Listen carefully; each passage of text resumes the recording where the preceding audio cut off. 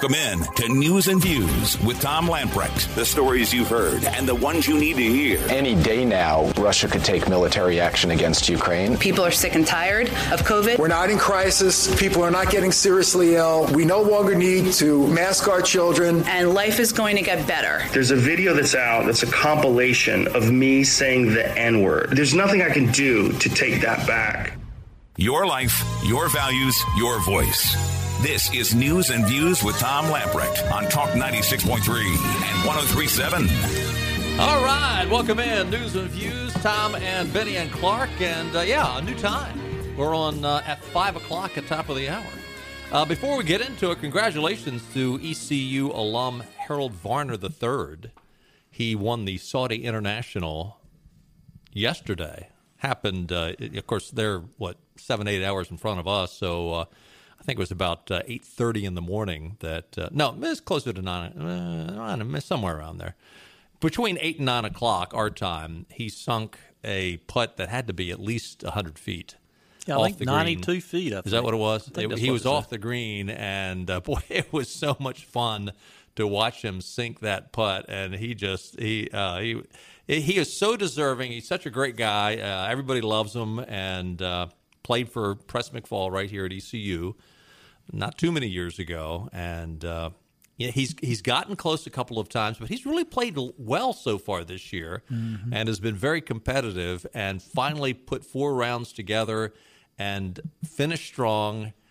Bubba Watson ended up actually, he started the day 13 under. He fell to 10 under. He birdied the 17th. Bubba Watson was 2 strokes ahead of him as he went in to the 17th, birdied the 17th, so Bubba was 1 stroke ahead, eagled the 18th to win the tournament. $1 million payout. Just for him. I don't know what the entire purse was. I remember when the purse would be lucky to be $1 million for the entire purse. For the entire purse. Yeah, now well, he was over, and they attracted a bunch of big names. DeChambeau was over there. Phil Mickelson was over there. Bubba Watson obviously was over there. And the Saudis have just said, you know what, we want to make this a big deal. In fact, there was two events going on in Saudi Arabia yesterday, major golf events. And they wanted to make this a big deal. And even though Pebble Beach was happening this weekend, there was a number of people that said, you know what, I like the payout. Went over there, including Harold, and wow, it was a great day for Harold. You can make a tournament a big deal with a big check. Oh, yeah. So congratulations to Harold Varner. Lots to talk about today. We're going to be joined shortly by Jim Perry.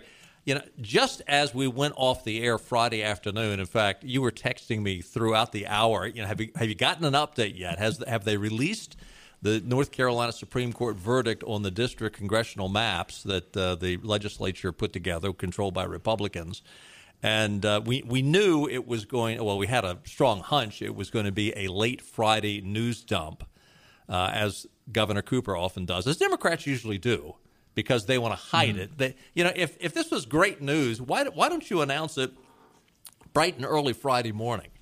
No, they wait to the last minute, knowing that at the end of the week, the end of the week, people are looking forward to going home, relaxing, doing what they do, going out to dinner, whatever. They're not going to be tuned into the news. That's when it was released. Right as we went off the air, 6 o'clock, it came out. And unfortunately, the news was as we expected, that the North Carolina Supreme Court, 4 Democrats, 3 Republicans, they decided to reject the state congressional legislative election maps right along party lines. And but what was really interesting was, and there's a great article in the Carolina Journal. Boy, I would be on the Carolina Journal's payroll as much as I promote them, but they do a fantastic job. Yeah, they're doing really one of the only sources that's doing straight, unbiased source. I mean, I'm sure somebody say, "Hey, it's Republican, blah blah blah, conservative, yeah," and all that. But there's nowhere else in the state that covers everything that's not an extreme liberal stand. And the News Observer proved that. Oh, yeah. This weekend. They actually condemned Chief Justice Newby's dissent. That was a terrible article on their part. And, of course, it was an opinion piece, but anyway. Senator Jim Perry from Kinston represents North Carolina's 7th Senate District. He is a member of the Senate Standing Committee on Redistricting and Elections. That means, the short story is, he's in the midst of this, and he is kind enough to call in a number of times to us. He's called in again this afternoon. Jim, welcome back into News and Views. Good to have you with us. Hey, thanks for having me. Well, let's get to the bottom line. The 4 Democrat justices decided to nix your maps. Where do we go from here? Well, the court has issued, I'll call it a partial order. We haven't seen their full opinion yet, where they have remanded us to go back to the trial court for remedial proceedings. So we have until the 18th to submit maps, and the trial court must have a decision on those maps or provide some direction on those plans, I think no later than the 23rd of February by noon. So it looks like we will be drawing maps, and the court also gave us what I feel is a bit of a threat that anyone can submit maps. Any of the parties involved or the interveners in the lawsuit, everyone can submit maps, which is pretty odd, I think. But we do plan to draw new maps to submit. Pretty odd is an understatement. What they wrote in this order is bizarre. But let me first take you to what Chief Justice Newby, wrote in his dissent, which, reading what he wrote, is like, how are we supposed to do what you want us to do? He writes, the court must provide a manageable standard to determine when a proposed redistricting plan is constitutional. He goes on to say the court has failed to do so. The majority's requirements are so vague as to only allow this court to ultimately determine a plan's constitutionality. With this ruling, the majority moves beyond traditional judicial decision-making in favor of judicially amending the Constitution. But what he's saying is, you're telling him to go back, you're saying, and I'm just paraphrasing here, correct me if I'm wrong, but it sounds to me like Justice Newby is saying, you say it's unconstitutional, but you give no parameters as to what would satisfy you. So, Jim, how then do you go back and redraw these maps that will be satisfactory to these 4 Democrats on the Supreme Court? I actually think that your interpretation of that is very fair. They have established no guideline. There's no.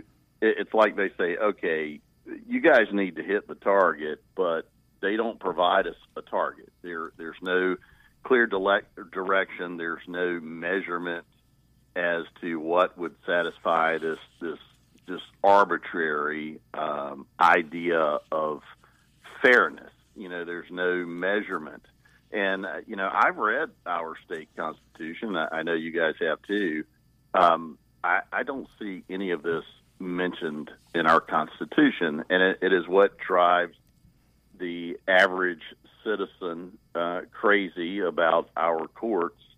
Is as a conservative, you feel that you get in front of a liberal judge or someone with a liberal view of the law, and we're going to lose 100% of the time because it feels like they want a specific outcome, and then they go back and try to work backwards from the outcome they want to find something that maybe they can shoehorn in to justify their decision. Where, we get in front of conservative judges, and we lose half the time because they're not going to do that.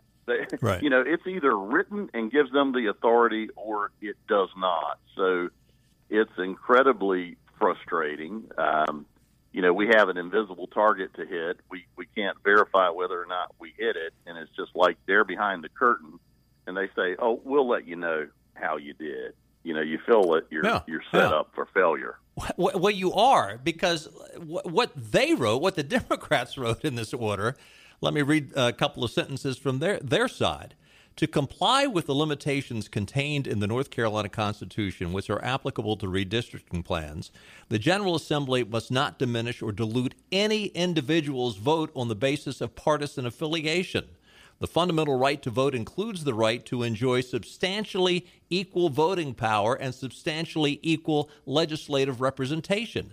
This encompasses the opportunity to aggregate one's vote with like-minded citizens to elect a governing majority of elected officials who reflect those citizens' views. I mean, what they're saying here is an impossibility. How can you possibly allow both sides to win, basically, is what they're saying. I was going to say that this reminds me of the trend we've seen over the last 15, 20 years of everybody gets a blue ribbon. Yes. Everyone has to be allowed to win. They must be allowed to win regardless of the makeup of a district. And basically, in layman's words and thoughts, because, I'm not an attorney, but I read this, and what it says to me is, hey, you guys got to let more Democrats win. Exactly. That's the crux of it. Now, how many more, I'm not going to tell you. But it's just got to be more because this is it violates the fairness provision of our state constitution, which, I say that tongue-in-cheek because there is no fairness provision in the state constitution. Yes. It's impossible. It's like they take this idea of equity, which I do not believe in that concept. I believe in equal opportunity. I've got 3 kids. They grew up in the same household. They had the same opportunities. They get different grades. You know why? Because they have different levels of work ethic. They have different aptitudes and abilities. They don't get everything equally. That's not the way the world works. I mean, this stuff is so frustrating. The last thing we need in Raleigh is one more attorney running around up there. It's just so crazy.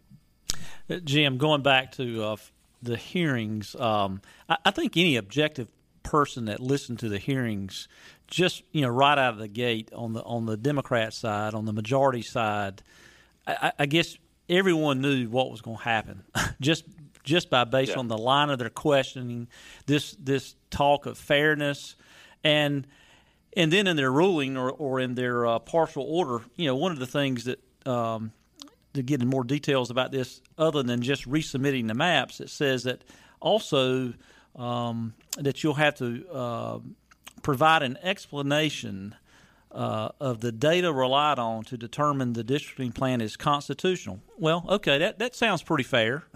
But then what methods they employed in evaluating the partisan fairness of the plan.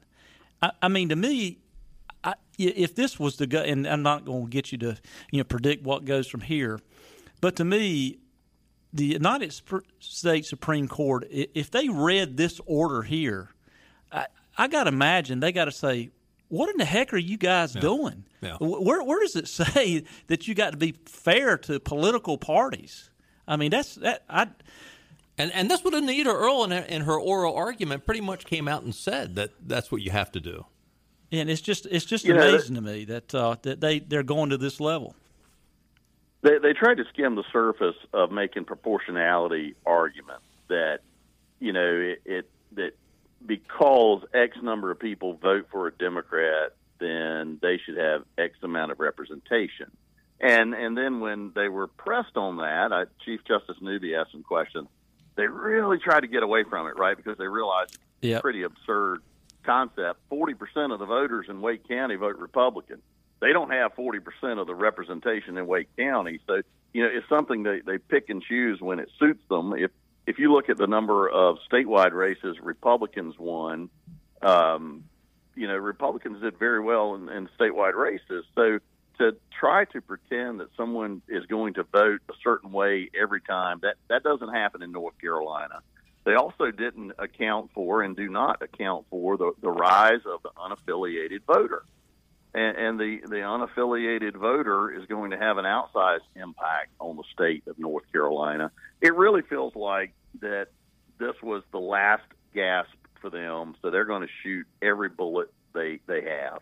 And make no mistake, I'm of the opinion. This is why Anita Earls is on the Supreme Court. I felt confident that the activist was going going to emerge. You know, it's the whole reason she was given.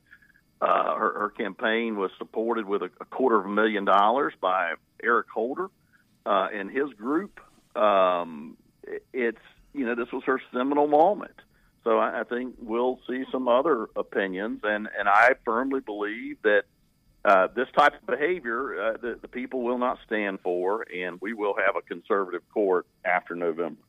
Well, yeah, I've often said we can thank Jimmy Carter for Ronald Reagan, and I think we can thank this particular court decision for a more conservative court come November. Let me ask you another question on this logistically. Once these new maps are drawn, does it go back to the Supreme Court or does it go back to the Court of Appeals? So this would go back to the trial court, the 3-judge panel that we heard. Because remember, they skipped the Court of Appeals. Right. Okay. They're creating new procedures every day, and then ultimately the Supreme Court would have the final say. But it does go to the 3-judge panel for their review. Now, would it possibly go to the Court of Appeals after that, or would it go again directly, or is that in flux? Do we know? We don't know yet. No. Well, my understanding is because of the court's earlier order and what little bit they have released now is that it would go to the 3-judge panel trial court and then straight to the Supreme Court. Supreme Court's still going to be reviewing it. It's like they're allowing that speed bump. Because they remanded it back for consideration to the 3-judge panel. Jim, remind us, if you will, why it skipped the Court of Appeals level initially. And whose decision was that, Jim? Was that the Supreme Court's decision or the Appeals Court decision? Oh, that was the Supreme Court decision. The plaintiffs filed a bypass petition to get around the court, and this was always going to end up in Justice Earle's lap, and they were eager to make that happen. Yeah, and to your point on as far as Justice Earle's goes, the day of the hearings, I told Tom, I said, if I was listening to those hearings with my eyes closed and didn't recognize any voices, I would have swore to you that Justice Earls was there representing the plaintiffs in that case, because she immediately went to their arguments like it was prepared, and we know, I'm sure she had the talking points and are already down, but it's just, to your point, I think it's obvious why she was there and why her first shot at the bench in her entire legal career after a career of activism was at the North Carolina Supreme Court when redistricting was to take place. So I don't think there was any doubt about that. It was interesting at the end. Attorney Phil Strzok, who Phil's got a great deal of experience in this arena and has done some great work for the calls, but he was talking to the court about the court's reputation and how people perceive the political nature, and that it's the job of the court to protect from that. And I don't know if you remember, her response was basically like, "Why should we care about that? Why does it matter?" She was just laser focused. I was actually pretty surprised by how aggressive the tone was on that, but not really surprised by the outcome. I think most everyone with some knowledge of the court anticipated something of this nature. Have you ever stopped to think that you might want to send a thank you note to the Democratic justices, not because of the decision, because you're right, we knew this was the decision, but their rationale was so bizarre. It seems like, and I don't know if you all have any plans to try to take it to a federal court, but their rationale was so bizarre that it seems to me that it's just like, it's mind-boggling, and it's almost like, thank you for showing us and the public how irrational your decision was. Well, I think it's very hard for them to point to anything in the Constitution, these nebulous thoughts and vague ideas of, well, it violates this, but then not explaining how. I think sent a clear message to everyone that, there's a lot of questions out there right now. I'm being asked continually about, will the House impeach? Because a lot of people really believe that she has violated many standards of judicial conduct. And speaking of if the Anita law Earls, didn't require, Anita Earls, they believe, yes, yeah, okay. And even if the law didn't require her to recuse, where are all the good government groups that 3 years ago were saying that donations made to judges made them partial and that you're bought and paid for, and now they're all silent. Yeah. We're asked about, will the House impeach? And I'm not in the House. I can't tell you. I can tell you that a lot of us are angry, and if we knew that would be effective, would love to go that route. There are some questions about would that stand a constitutional challenge, because a Supreme Court justice is a constitutionally authorized position, right? So our strongest legal document authorizes it. So there are I think, valid legal questions about, can you really remove someone who is elected by the people to a constitutionally authorized position? Can you nullify their power by a state statute? Is that really constitutional on the face? And there are some problems with it. I'm sure there would be a ton of legal challenges, but just know there's armies of attorneys looking at all of this stuff, trying to make sense and find the best path. It's not as simple as, hey, let's just kick it to the U.S. Supreme Court, because, as you know, matters of our state constitution, our state Supreme Court is the final authority, and that is extremely frustrating. But the U.S. Supreme Court will not touch something like that if it's a matter regarding our state constitution and our state Supreme Court has ruled on it. So you have to find conflicts with federal law in order to get them to take this case up based on federal merits. So we will see what evolves. We're looking for every option we have. And again, I'm not an attorney, but Jonathan Turley had a great article out. I think it came out today, maybe it came out yesterday, but he actually mentions the North Carolina Supreme Court's decision, but he really was focused on the very bizarre situation up in the state of New York, and how they, even though they control the majority of congressional districts, Jerry Nadler's district looks like it's not as large, obviously, but it looks like Mel Watt's old district going up I-85. Have you all considered, and I don't know if this is even a possibility, but taking it to a federal court and saying, listen, what the Democratic Party is doing here is not only bizarre, but they're trying to play both sides of the fence. Up in New York, you have the Democrats creating highly gerrymandered districts, and down here in North Carolina, which is they're trying to keep things as whole as possible in terms of counties and that sort of thing, and yet the Democrats are complaining that those are gerrymandered. I feel comfortable saying that Senator Berger has been steadfast on these issues, and that we've got the best legal minds from a constitutional standpoint that we could locate, looking at various scenarios, thoughts and scenarios. Yeah. But Phil Berger doesn't sit where he sits because he is faint of heart or shies away from a challenge. This is very important to the people of our state, very important to the people in our districts, friends, families, the future of North Carolina, so that this isn't something that's going to be taken lightly. And just in terms of your workload, I assume you're probably in Raleigh as you speak? I was in Raleigh today. Okay. Just got back home. I'll be going back up. There's a lot of different things going on right now. In addition to this, it's been such a weird and strange year. People forget we still have oversight committees going on for different governmental agencies. So this part-time gig has a lot of hours. Yeah.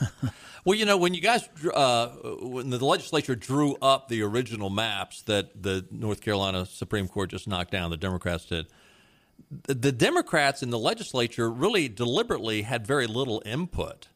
It's almost like they wanted to avoid it so they could blame the whole thing on Republicans. Do you expect any input this next time around? We will see. I would think that we'll see a higher level of engagement, and it's interesting if you recall, they did offer a couple of amendments that were accepted, and it's funny. The left-leaning groups actually complained about districts that the Democrats drew. We accepted their amendments on a couple, like up around Guilford County. We accepted their amendments. They testified before the committee that they were fair districts, no VRA issues, no concerns. They drew them. We accepted them, and the left still, challenged those districts in court. So it's just a bizarre world we live in. Inconceivable. Senator Jim Perry, thank you, sir. Let's stay in touch on this. I'm sure we'll talk again before it's all said and done. But keep up the good work, and please share our the fact that we're praying for y'all and cheering you on. I know it's got to be a thankless job when you put all the work into it, and then you have this. As you said, bizarre response by justices that it's the irony is they're calling what you did unconstitutional. That is about as ironic as you can get. It certainly is. Thanks, Jim. Well, thank you. Thanks for having me. You bet. Thanks, Jim. Look forward to talking to you again. Senator Jim Perry calling in concerning the decision by the North Carolina Supreme Court. We've got to take a timeout. Stay with us. Much more to come. We'll be right back.